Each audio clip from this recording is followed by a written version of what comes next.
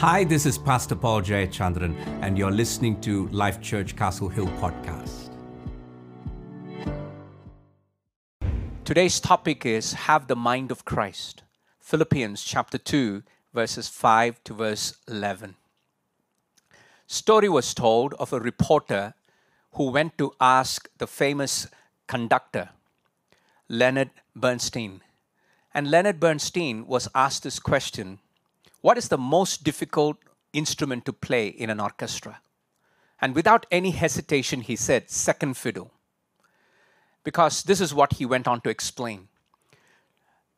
I can always get plenty of violinists to play the first violin, but to play the second violin with as much enthusiasm and passion, it is very hard.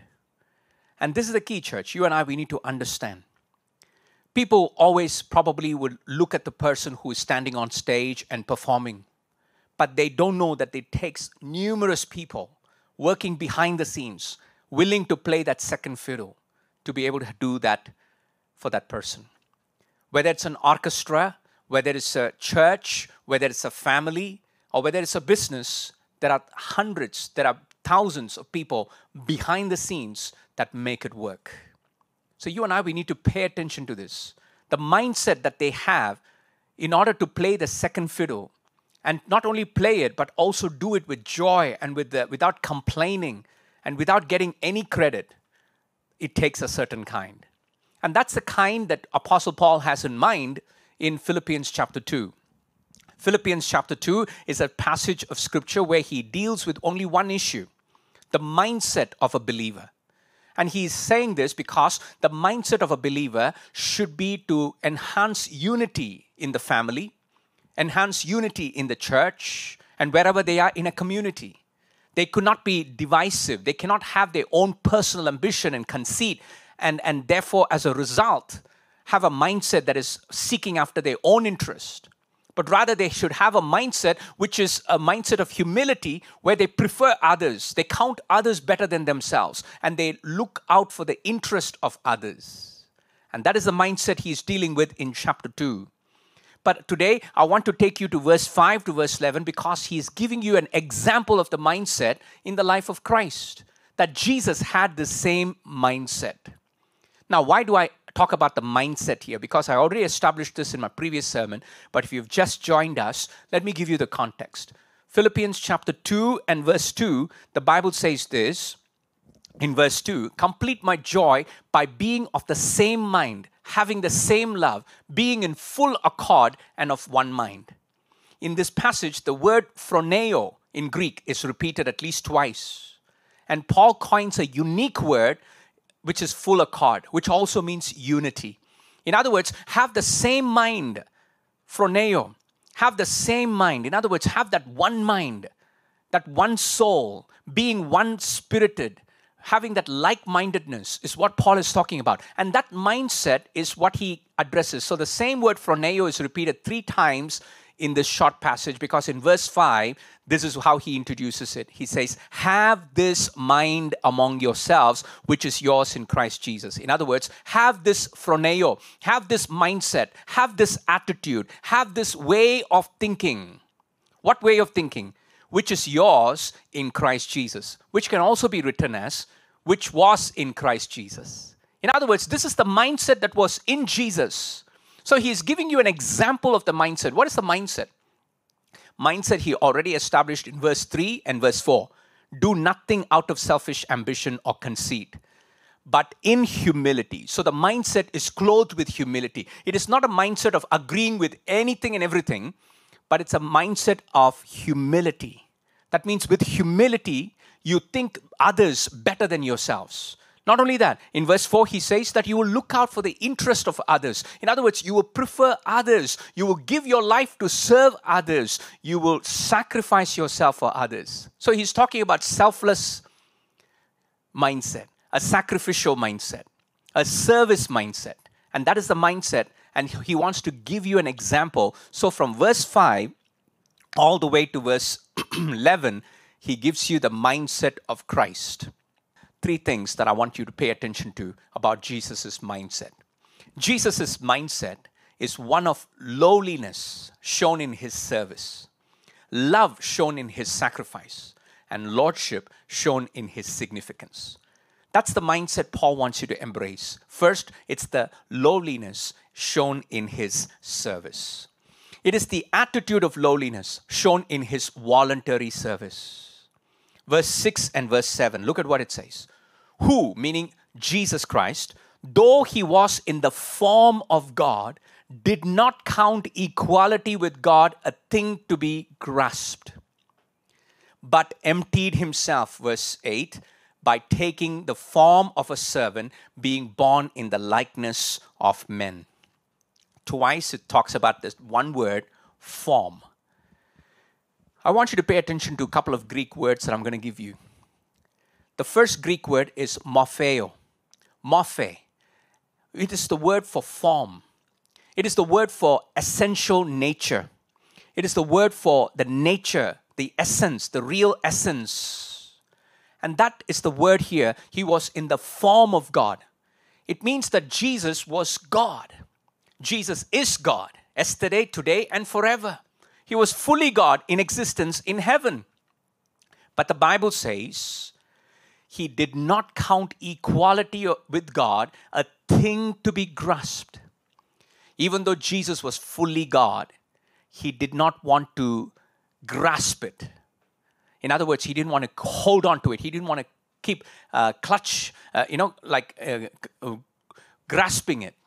Why? Because that's what the context is. Listen to me carefully. The world's culture is this. The world's culture is, let's grab whatever we can. If we can gain power, if we can gain control, let's do whatever we can to get our own interests first, secure our own interests. And that is the culture of the world, but that's not the culture of Christ. The mindset of Christ is he climbs down. Even though he is God, he didn't count equality with God a thing to be grasped. That means it's countercultural. Cultural thinking is you grasp it, you grab it, but countercultural, that's the mindset of Christ. I want you to capture this. The word morphe is the word essence, right? And that's exactly what Jesus was talking about here. Here, he did not grasp it. Why is this important? Do you know in the Garden of Eden, the Satan came to Adam and Eve and said, God has created you as human beings, but if you eat this, you will become like God. And man partook of that fruit that he was not supposed to partook. Why? So that he can grasp something that he is not. He can become like God. Listen to me carefully. Man tries to grab something. That's the way man is. Why? Because he was tempted by Satan. How did Satan become Satan? He was an angel that was a worship leader in heaven. But then he wanted to be like God. So he was grasping something that he was not. And therefore he became Satan, Lucifer. Isn't it? The same thing. The whole culture is about grasping. But what Jesus is modeling for us is he didn't grasp his lowliness. He was willing to give up his position, his exalted position as God. And he was willing to take the form of a servant. The word there is the word doulos, for a form of a slave being born in the likeness of men. Wow, what a voluntary service. And that is the attitude of lowliness we see in God. I want you to pay attention to this because C.S. Lewis, the British thinker and writer, he talks about the doctrine of the incarnation as emphatically at the center of Christianity, that God came down. He wrote a book called Miracles, and in that there is a chapter called Great Miracles, and the greatest miracle, and this is what he writes there. In the Christian story, God descends to reascend. He comes down from the heights of absolute being into time and space, down into humanity, down to the very roots and seedbed of the humanity which he himself created. But he goes down to come up again and brings ruined sinners up with him. Once one has the picture of a strong man stooping lower and lower to get himself underneath some great complicated burden. He must stoop in order to lift. but he must almost disappear under the load before he incredibly straightens his back and marches off with the whole mass swaying on his shoulders. This doctrine of incarnation is the central truth of Christianity. God becoming man. Did he exist as God? Yes. And did he take the form of servant? Yes. But did he stop being God? No. He was God. He is God. He was fully God and he is fully man. I want you to capture this. So his attitude of lowliness is shown in two things, in what he gave up and what he took on. Let's look at what he gave up. This is what he gave up. He gave up certain things in order to become man, in the likeness of men. So what did he give up? Did he give up being God? No.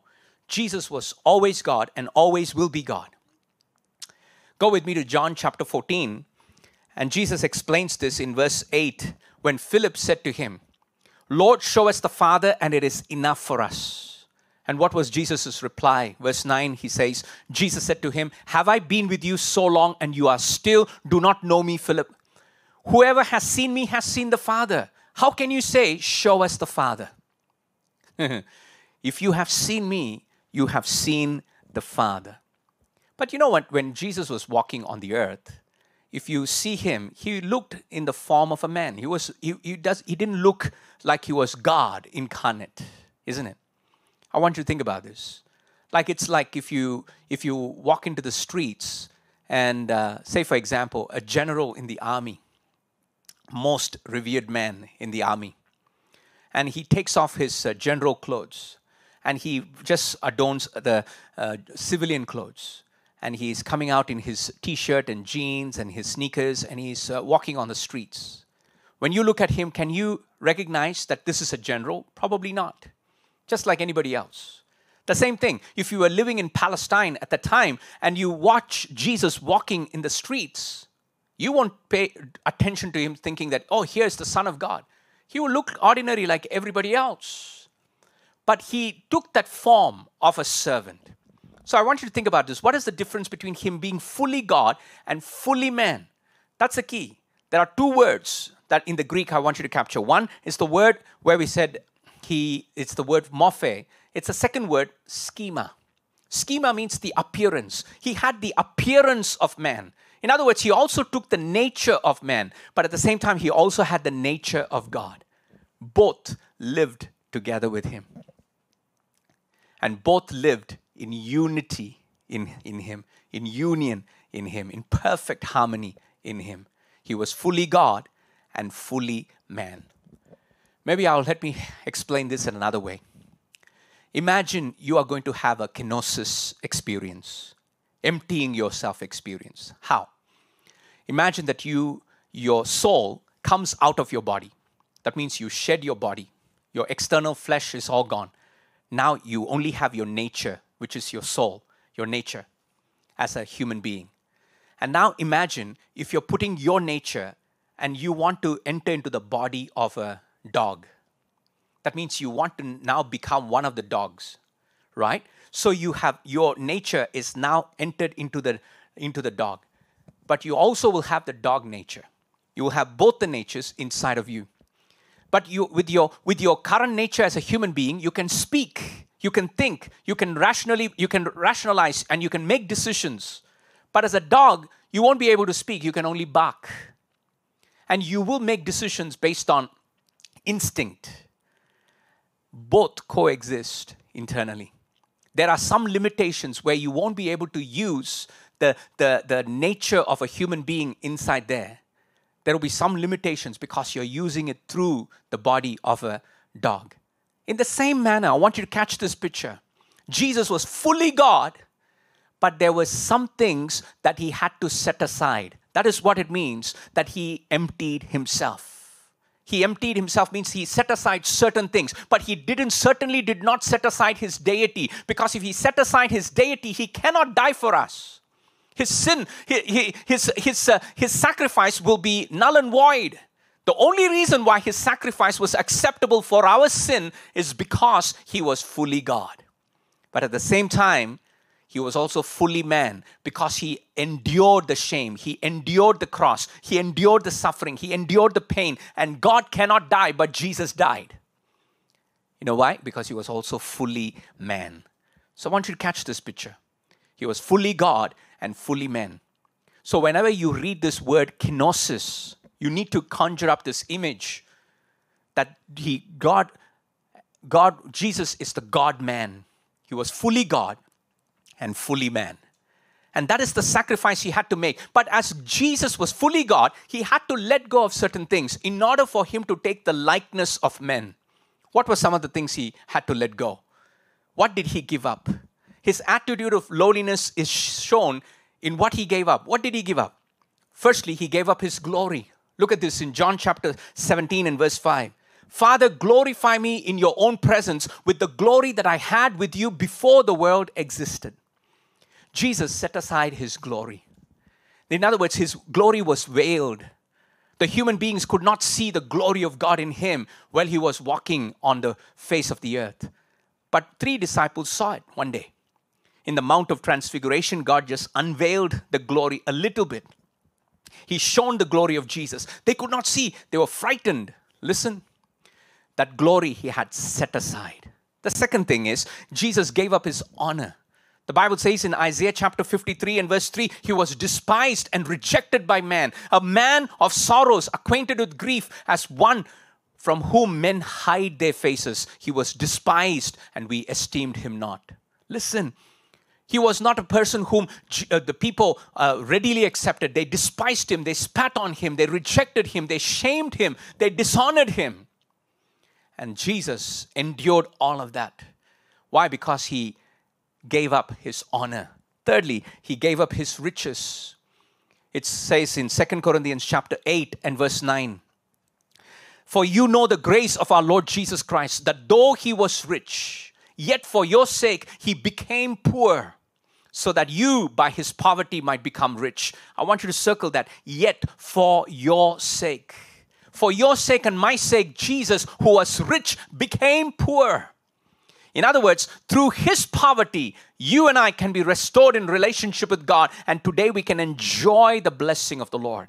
That is what it is. He emptied himself, emptied of the riches that belonged to him, the honor that belonged to him, the glory that belonged to him. Finally, he gave up the right to exercise his rights. He gave up his rights. One of the core things that Jesus, as God, he set aside the independent exercise of his godly authority. He set aside his right to use his right. And that is what happened. That's why even on the day when they came to arrest him in Garden of Gethsemane, Peter took a sword and cut off the ear of one of the soldiers. What did Jesus do? Jesus said to Peter, Peter, if I want help, I can call the legions of angels to come and help us. In other words, Jesus had all that right to demand the angels come and rescue him, but he didn't. He gave up his rights, the exercise of his authority. And this is exactly what I want you to catch, because you and I, we need to see that this is what Paul is trying to help us see it. If you want to live with the mindset of Jesus, if you want to work towards unity in the household, unity in the church of Jesus Christ, unity in wherever God brings you, how do you do that? You got to have that mindset that was in Jesus. Though he was God, he did not count equality with God a thing to be grasped, but rather he emptied himself and he took the form of a servant in the likeness of human being. Why? Because he came to serve us. So he took the lowliness of position. Now think about this, church. How many places marriages will be restored? How many marriages will be restored if people know how to humble themselves and take the position of lowliness? You know, in preparation for this sermon, I was just typing on Google to see what are some of the ridiculous reasons people give for divorce. Some ridiculous reasons. In Japan, a woman asked for divorce from her husband because the husband did not enjoy the movie Frozen as much as she did. This is what happens. A man submitted a divorce paper towards his wife because he didn't want to eat her tuna casserole anymore. A 99-year-old Italian man filed for divorce for his 96-year-old wife after 60 years of marriage because of a letter, or because of the letters she had kept, which she wrote 60 years ago to her lover. All these things are, people will come and fight for their rights. People will come, they want to have the first place. They want to do this. But listen to me carefully. If we take the posture of humility, there will be reconciliation. If we take the posture that is lowly in position, God can intervene. And that is exactly what Paul is trying to address here. He says to the two ladies in chapter 4 and verse 2, I entreat Euodia and Syntyche, what? To agree in the Lord, to have the mindset. What is the mindset? The certain way of thinking. The certain way of thinking is to take the lowly position. Hallelujah. And if you can do that, you will follow the example of Christ. And that is what Christ did. He did not grasp anything, but rather he took the form of a servant to truly become a servant among us. As I said, that word servant is the word doulos. It's the word for slave. When Jesus was walking on the earth, he actually said to his disciples, go with me to Luke chapter 22 and verse 27. He was explaining to them who is greater. He said, for who is greater, the one who reclines at table or the one who serves? You think about this. You walk into a mansion. There is a rich person who is your host, and he reclines on the table, and he has wait staff around him. So who is greater, he says? Is it the man who is serving or the man who is being served? Who is greater? But you know what Jesus said? Is it not the one who reclines at table? Of course, they will all say, yes, the one who reclines on table and someone is waiting on him, that man must be greater. But you know what Jesus said? But I am among you as the one who serves. Jesus came as a servant. Jesus came to leave an example for us as a servant. He came humbly to serve us. He emptied himself, gave up his position of rights. He gave up certain things in order to take the position of lowliness and the likeness of people so that he can serve us. Mark chapter 10 and verse 45, the Bible says, the Son of Man did not come to be served, but to serve and to give his life as a ransom for many. He came to serve and to give his life. This is the key that you and I, we need to capture. Many times we forget that this Jesus that we talk about, he's the one who created everything. As fully God, he's the one who created. The Bible says in John chapter 1 and verse 3, all things were made through him. Without him was not anything made that was made. Does that make sense? Everything that you see in this world was made through him. Not only that, Colossians chapter 1 and verse 16, the Bible says, Colossians 1:16, for by him all things are created, in heaven and on earth, visible and invisible, whether thrones or dominions or rulers or authorities, all things were created through him and for him. I want you to circle that. It is for Jesus that all these things were created. It was created through him and for him. But even though he's the owner of everything, do you know when he lived on earth, he owned nothing. While he was on earth, he was a servant of all. That's why he had to borrow everything in his life. He had to borrow a woman's womb to be birthed. He had to borrow a manger where he was born. He had to borrow a boat from where he would preach his sermons. He had to borrow an animal to ride into the city of Jerusalem. He had to borrow a womb, a tomb where he would be buried. He owned nothing. Everything he had to borrow. Yet he had the right for everything. Yet he did not exercise that right. He did not exercise the right for his entitlement. Instead, he set it aside. For who? For you and for me. If Jesus left us a model, this is the model. He says, I have come to take that lowliness of position in the likeness of people. Why? So that I can serve them. Hallelujah. I pray that every husband will take that posture in the household. I pray every wife will take that posture in the household.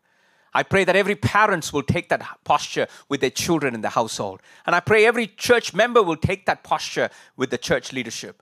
Because if we are here together, take that mindset of Christ and we say we are here to serve one another, I tell you what, we will get along. There will be a unity. That is exactly what Paul was saying. There is an attitude of humility that comes from Christ. And because of who Christ is, He showed it to us that if He can let go and take a humble posture, how much more you and me? The second point from here is Jesus' mindset is one of lowliness shown in His service, but now love shown in His sacrifice. It is the ascendancy of love shown in His vicarious sacrifice. I want you to grab this. Verse 8, the Bible says, and being found in human form. See, in the Greek, I already said to you, there are two words for form. One is morphe, and the other one is schema. Here, being found in human form is the word schema. That means God, fully God. Jesus is fully God and fully man. As fully man, He was born as a baby. So when He was a baby, He had the schema of a baby, the form, the appearance of a baby. And as He grows older, He has the form of an adult. Being found in human form, now the Bible says He humbled Himself. Circle that. He humbled Himself. There was a love that was shown in His sacrifice. How? He humbled Himself by becoming obedient to the point of death, even death on a cross. A couple of things I want you to pay attention to, because He not only emptied Himself, but here the Bible says He humbled Himself. You know, being God, He humbled Himself to become form of man, form of a servant. But not only that was a humiliation. It was a humiliation. See, for you to become a dog, it's humiliation. For an infinite God to become a man, a finite man, that is humiliation in itself. But yet Jesus willingly, voluntarily came in the form of a likeness of a servant. Servant took the form of a servant. Why? He wanted to show love to you and He wants to reach out to you. That's what He did. But here the Bible says He humbled Himself. So not only a God became man, that was humiliation enough, but He also became obedient to the point of death. So God becoming man was already a humiliation, but man going through suffering. Jesus went through suffering, being despised, being flogged, being beaten up. All those things that He endured. The humiliation, being spat upon, being called names. Wow, He endured all of that. But then He died the death of a criminal. To die, for God to die. It's unthinkable. That is why the Bible says in the Garden of Gethsemane, Jesus was crying out to the Father because his sweat became drops of blood. Why? Because as a eternal being, God, now having the form of man, He now has to willingly lay down His life and die. See, death cannot come and lay hold of Him. He has to voluntarily die because He's fully God. At the same time, He's also fully man. But you know what He said? He was willing to go through that. Wow. I want you to pay attention to this. The Bible says He humbled Himself. Not only He humbled Himself from the point where He came from God becoming man, but from the man He suffered. From the suffering, He died as a criminal. And not only died as a criminal, the Bible says, even the death on a cross. Wow. Why is even a death on a cross specifically mentioned? For many of us, cross is like a symbol that people, they wear it even in their chains and they showcase. But it's like walking around with an electric chair or walking around with a rope from which people hang themselves. Listen, it's an execution. But this is the worst kind of execution. The Jewish people will never desire anyone, even their worst enemies, to be executed like this. But they wanted this for Jesus. And the Bible says in Deuteronomy that if anyone who is hung on a tree, they are cursed of God. That's why it's the worst form to die. And the Bible says he humbled himself. How did he humble? He humbled himself to becoming a form of a man, but then he humbled himself to suffer and then to die as a criminal. But not only die as a criminal, but the worst kind of death, which has the most excruciating pain, the death on a cross. And the Bible says Jesus went through all this. For what purpose? Just to establish how much he loves you and how much he loves me. So I want you to see this picture. His ascendancy of love is shown in two things: in his unforced submission and in his unmatched sacrifice. What is his unforced submission? He humbled himself. You and I, we need to humble ourselves. See, the Bible never says, go humble your wife. Go humble your children. You know, you and I cannot humble another person. You can humiliate another person, but you can never bring that attitude of humility, humble themselves. We need to humble ourselves first. We model the humility that we desire in others by becoming humble first. That's why you first, Jesus, others, and you.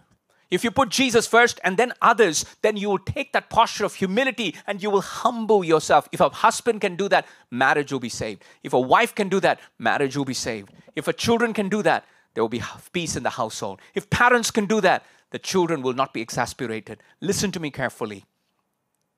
If everyone in the church can do that, I humble myself. Listen to me, in this day and age, everybody is entitled to their rights and they fight for that. If it's not just personal rights, it's the political rights, it's the people group that you belong to, and you push that agenda. Or you collectively gather a few people who are thinking the same things and then you push your agenda. But the Bible says that's how the world behaves. But how you and I behave is that we have an unforced submission. We humble ourselves. And that is what Jesus did. You know, a story was told of a prince who fell in love with a peasant maiden. And this girl, she's poor, she's in the village, but this prince fell in love with her. So he was thinking about, how can I woo her? How can I make her fall in love with me? So he thought about a couple of things. Maybe I should bring her into the palace. And when she comes into the palace, she will see all the beautiful splendor. And then she will be impressed and she will fall in love. Then he thought, but that will be of disadvantage. What if she falls in love with the splendor first? And therefore, as a result, she has to love me. So then he decided, maybe I'll go to her village. Maybe I'll go with all the chariots and all my entourage and then call her to come. How much I love her. But then he decided against it. He realized even that would not be of any use because she will fall in love with the splendor. So this is what he finally decided. He said, I'm going to go into that village as a villager, as a woodsman. I'm going to just go there and work in the farms and continue to work and be among them as one of the villagers, and then get to know this girl and get this girl to know me. And she will fall in love with me. And when she does, then I will reveal to her who I am. This is exactly what Jesus did. He loves you that much. He loved you that much that he humbled himself. He went through the process of humiliation. Why? Because he loves you.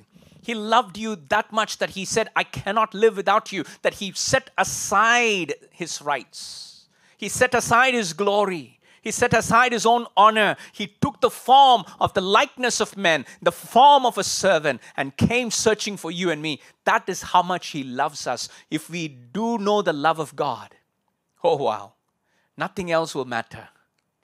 You know, in response to this kind of love, you know what God requires from us? That we never doubt him, church.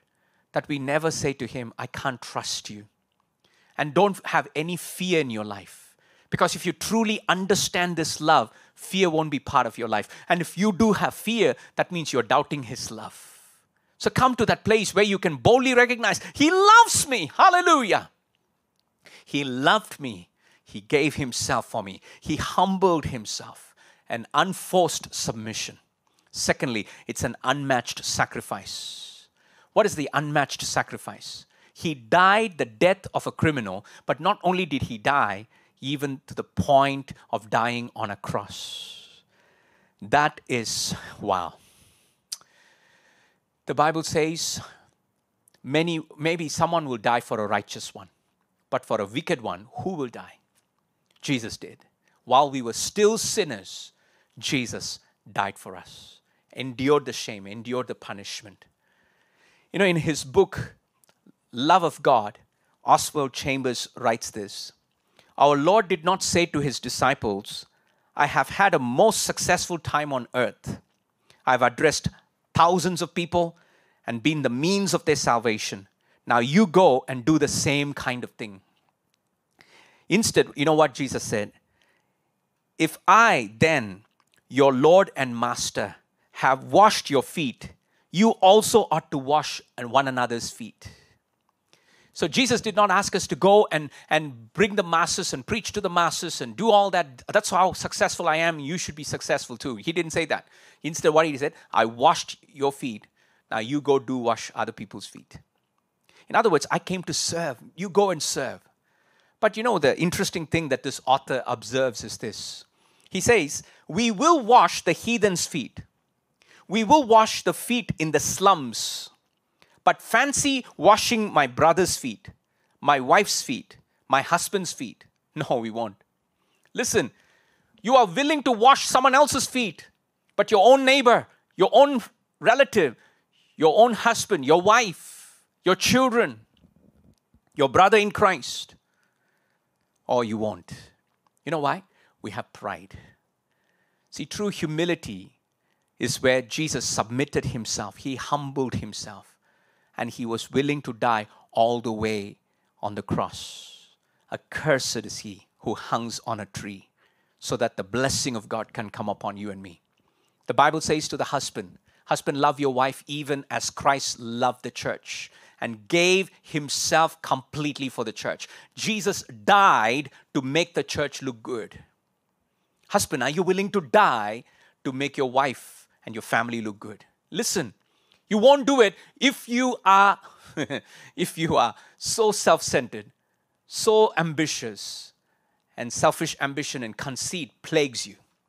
But if you have humility of heart, that's what Paul is saying, that you will be able to embrace that. Hallelujah. Jesus, the Bible says in Hebrews chapter 12 and verse 2, who for the joy that was set before him endured the shame. What was the joy that was set before Jesus? It's you and me. You and me are the children that are born as a result of his sacrifice. He is the seed that was planted. God planted one son as a seed, and he now got sons as harvest. And Jesus was that one seed. And Jesus endured the shame, suffered through the cross. Why? He saw the joy of the redemption of mankind. And that is the reason why he was willing to go through that. So you and I, we need to come back to recognize the unmatched sacrifice of Jesus. Thirdly, the mindset of Jesus is this: lowliness shown in his service, love shown in his sacrifice, but now lordship shown in his significance. It's the authority of lordship shown in his victorious significance. Look at verse 9 all the way to verse 11. Let's read it together. Therefore, God has highly exalted him and bestowed on him the name that is above every name. Verse 10. So that at the name of Jesus, every knee should bow in heaven and on earth and under the earth. And every tongue confess that Jesus Christ is Lord, to the glory of God the Father. Hallelujah. I want you to think about this. Therefore, verse 9. So verse 6 all the way to verse 8, it was the pain that Jesus had to go through. But from verse 9 to verse 11, it's the gain that Jesus received. From verse 6 to verse 8, it's the humiliation that Jesus had to endure. But verse 9 to verse 11 is the exaltation that follows humiliation. God is the one who exalts the humble. And here in the life of Jesus, Paul addresses and he says, if you humble yourself, you empty yourself, you humble yourself, and you take the form of a servant and you serve others, put their interest first, God will lift you up. You humble yourself, God will exalt you. But if you exalt yourself, God will humble you. Isn't that what the New Testament teaches us? Here's a beautiful picture of a relationship between God and Jesus. Jesus, the Son of God, and God the Father. The beautiful picture is Jesus humbles himself for our sake, and God exalts him and gives him the highest place. That's exactly what will happen, Paul writes. Why does he want you to go through persecution? Why does Paul want you to endure the suffering for the sake of others? Humble yourself. Put aside your perceived rights and your personal ambitions and embrace others. Count others worthy. Count others better than yourself. And lift others up. Look for the interest of others. Why? Knowing this, that when you humble yourself, God will exalt you in due time. And that exaltation comes from God. So in this case, Jesus is now exalted. I want you to capture this. His authority of lordship is shown in two things: in the exaltation of his position and the exercise of his power. Look at the position. He took the position of lowliness. Now God is giving him the position of the highest honor. The Bible says in verse 9, therefore God has highly exalted him. Do you know this implies that when Jesus died on that cross, the Bible says on the third day, God raised him back to life. And not only God raised him back to life, on the 40th day after his resurrection, in the middle of all the witnesses, the Bible says Jesus ascended into heaven. And when he ascended into heaven, the Son of God received a grand welcome. Not only did he receive a grand welcome, the Bible says God made Christ sit at the right hand of God, God the Father. In other words, Jesus, fully God and fully man, now he has resurrected from the dead. He is still fully God and fully man. Listen, he is the God-man. And this God-man now is exalted and he is now seated at the right hand of God. And the Bible says God has exalted him. See, Jesus is fully God. You can't exalt God. But as a man, he can be exalted. He did not have certain things before, but now he has it because he has become fully man as well. Because he's fully God and fully man, today he can be an intercessor for us. At the right hand of God, the Bible says he makes intercession for us. Why? He becomes our high priest. And he cannot be a high priest unless he was a fully man. He was fully God. And now he is fully man. Therefore, seated at the right hand of God, he now can intercede for us. And when he prays, he knows what you and I are going through. Why? Because as a fully man, he had experienced the same temptations. Fully man, he experienced the same suffering. He knows what it means to be despised. He knows what it means to be rejected. He knows what it means to go through mental agony. He knows what it means to suffer unjustly. And he knows what it means to have hunger and thirst. He knows what it means to be a human being. And because he understands you, he's now seated at the right hand of God, fully God, but as fully man, he also represents you. As God-man, he now intercedes for you. Hallelujah. God has highly exalted him. And this exaltation is also because it's tied to the name that God has given him. Look at that verse in verse 9. Therefore, God has highly exalted him and bestowed on him the name that is above every name. Now, you got to ask yourself this question. What is the name that is above every name? You know, the name Jesus is his earthly name. Yeshua in the Hebrew, or Joshua in Hebrew. And that name, Jesus, is his earthly name. But what is the name that is above every name? The name that is above every name is found in verse 10. It's the word Jesus is Christ, is Lord. Jesus Christ is Lord. And the word Jesus Christ is Lord is the name that is given. In other words, Jesus has been exalted to the highest place, and now God has given him the name. What is the name? That he is Lord over all creation. That he is Lord over everything. What does Lord means? Owner, master, king. You know, when Jesus was on earth, when he was walking among people, sometimes people did not recognize him. Sometimes people did not recognize him as the Son of God. The most they can subscribe to him is that he is a good teacher. But they did not worship him or bow down to him and acknowledge him as God's Son. He's the Son of God or God incarnate. But one day, the Bible says the whole world will acknowledge that he is God. And that is the reason why Jesus has been exalted, and the name that has been given is the name that Jesus Christ is Lord. Hallelujah. And the Bible goes on to say, Paul writes and he says, this Jesus, every knee will bow. Look at that in verse 9. Every knee, so that at the name of Jesus, every knee should bow in heaven. Who is in heaven? The angels will bow down to Jesus. The saints who are already in heaven, they will bow down to Jesus. On earth, what is on earth? Principalities. What is on earth? Kings of this earth, governors, presidents, prime ministers, anyone and everyone who don't acknowledge him today will one day acknowledge him as Lord. Hallelujah. Listen. And then he goes on to say, under the earth. Under the earth meaning demons in hell. Jesus Christ is now given the highest name, the most honorable position. That is, Jesus Christ is Lord. And every knee will bow in heaven and on earth and underneath the earth. Does that mean that everyone will be saved, Pastor? No. Not that everyone will be saved. This is not universal salvation. But I want you to recognize this, that everyone will acknowledge that Jesus Christ is Lord. Today they deny his existence. Today they question whether he walked on earth. Today they reject him. Today they are anti-Christ. But one day they cannot. One day they have to acknowledge that Jesus is Lord. Hallelujah. So you have an option today. Either you can acknowledge Jesus as Lord today and one day join the whole host of heaven and earth and under the earth, and you will be joyfully saying Jesus is Lord.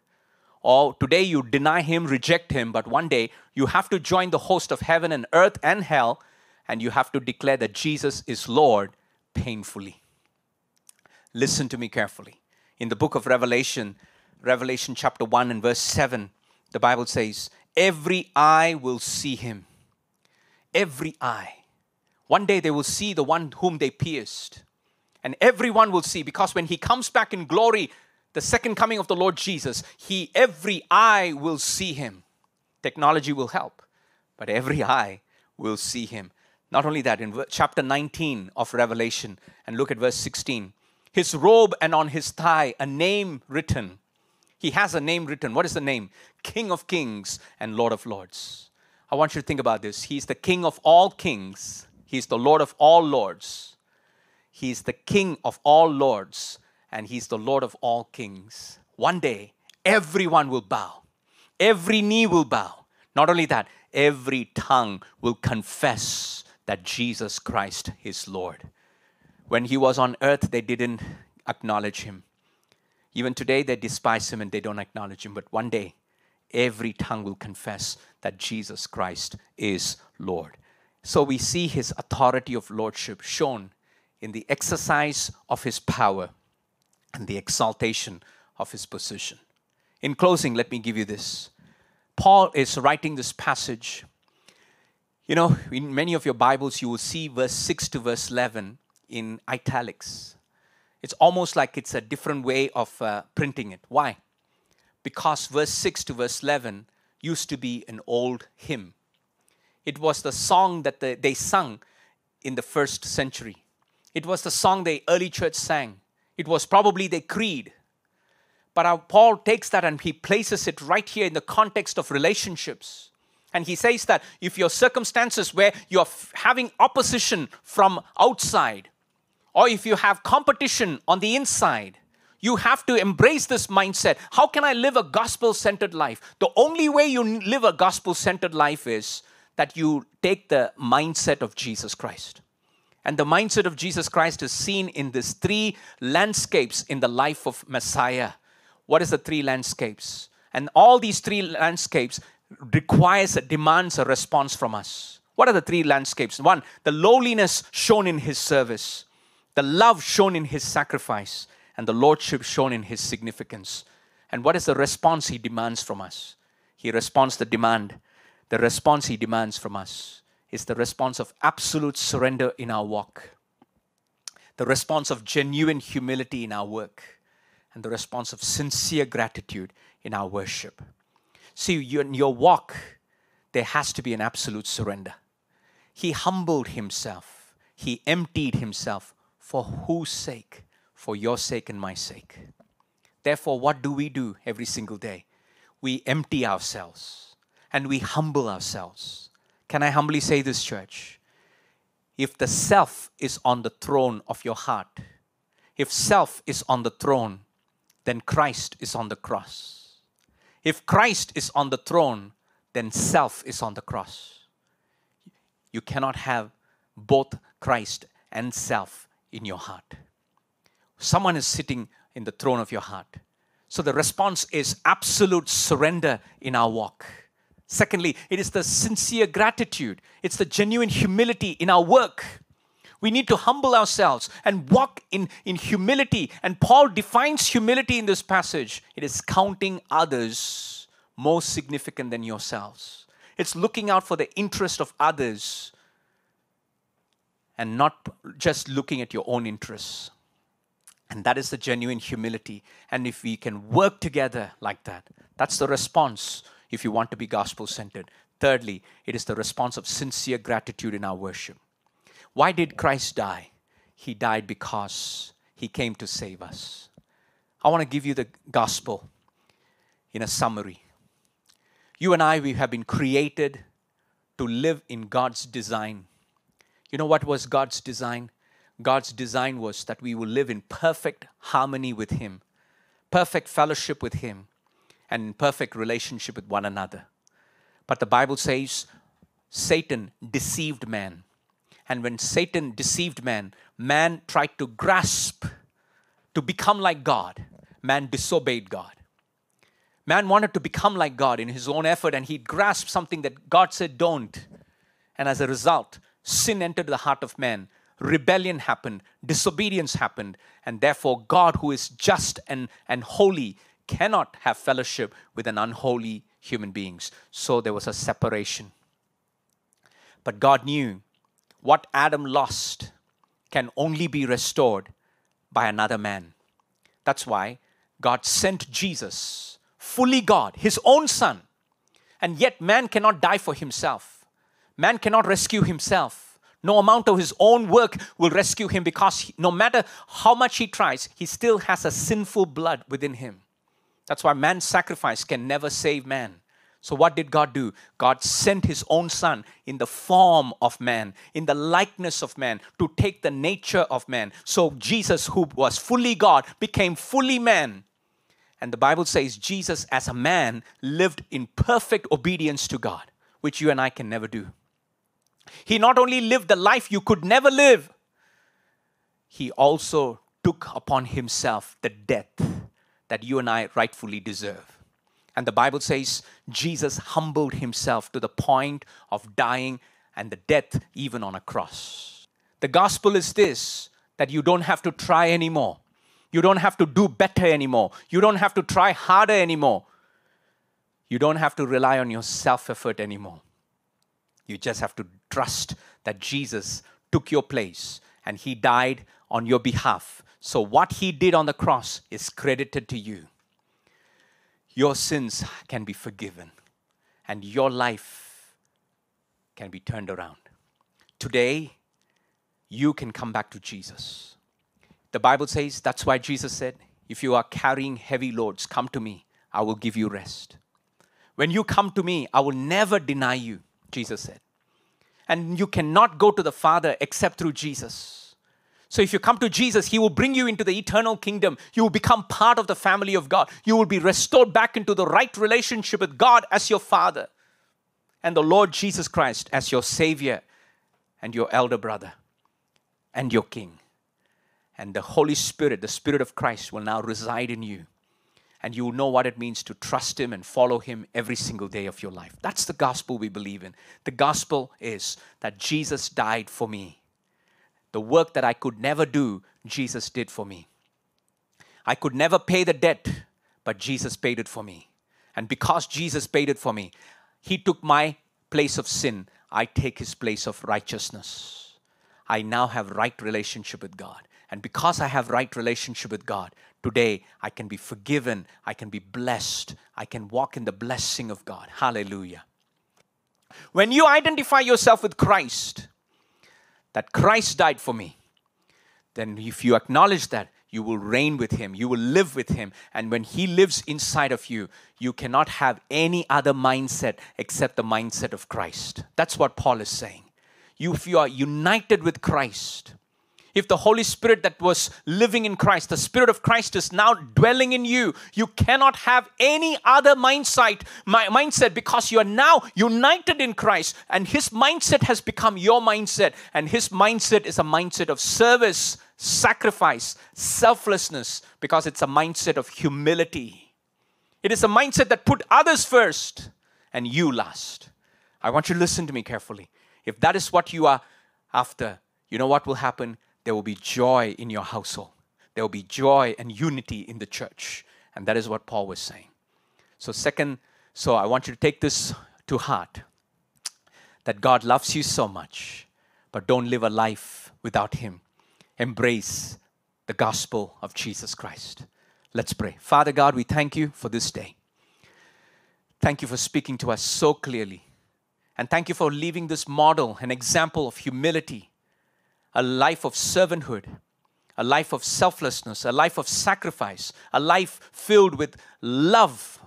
Oh, hallelujah. Lord, I pray that every person under the sound of my voice, every family member, every church member will embrace this humility of mind, will embrace this servanthood, will embrace this selflessness, this sacrifice, that knowing that Christ died for us, knowing that Christ lives for us, knowing that Christ served us, knowing that Christ made all this sacrifice for us, and having that same mind that You will cause us to be selfless, cause us to be sacrificial, and cause us, mighty God, to serve You and to serve others. And therefore, there will be unity in the households, unity in the church. Father, in the name of Jesus, I pray for marriages that are struggling, that You will help them to take the humble posture. You will give them grace to take steps of obedience to build the marriage rather than to wreck it. I pray for parents and children to have peace in the family. I pray, Father God, for Your mercy to abound in this situation. And Lord, I pray that You give them grace to embrace the mindset of Jesus. So we give You all the glory, the praise, and the honor. Thank You for speaking to us. In Jesus' name, and the people of God said, amen and amen. Receive this benediction. The Lord bless you and keep you. The Lord make His face shine upon you and be gracious to you. The Lord lift up His countenance and give you His peace. Go in His peace, church. Amen. We love you. God bless you. Thank you for watching, and we hope that you enjoyed the service. Please do leave a comment below on how you've been blessed by the service, and to take your next steps with us by going to connect.idmc.com.au. You can also subscribe to our YouTube channel or follow our Facebook pages for all the latest sermons and contents. So God bless you, and we look forward to seeing you again next week. Thank you for listening to our message. We pray that God's word spoke to your heart and gave you an inspiration and encouragement. If you are truly blessed by this, would you take a moment to leave a comment or give us a rating on the Apple Podcast service? Not only that, take an opportunity to share this on social media platforms so others who are in similar situations may be encouraged with the Word of God. We love you. If you want to connect with our church, go to connect.idmc.com.au and share with us where you're from, what you're doing, so that we can keep you in our prayers before the Lord. God bless you.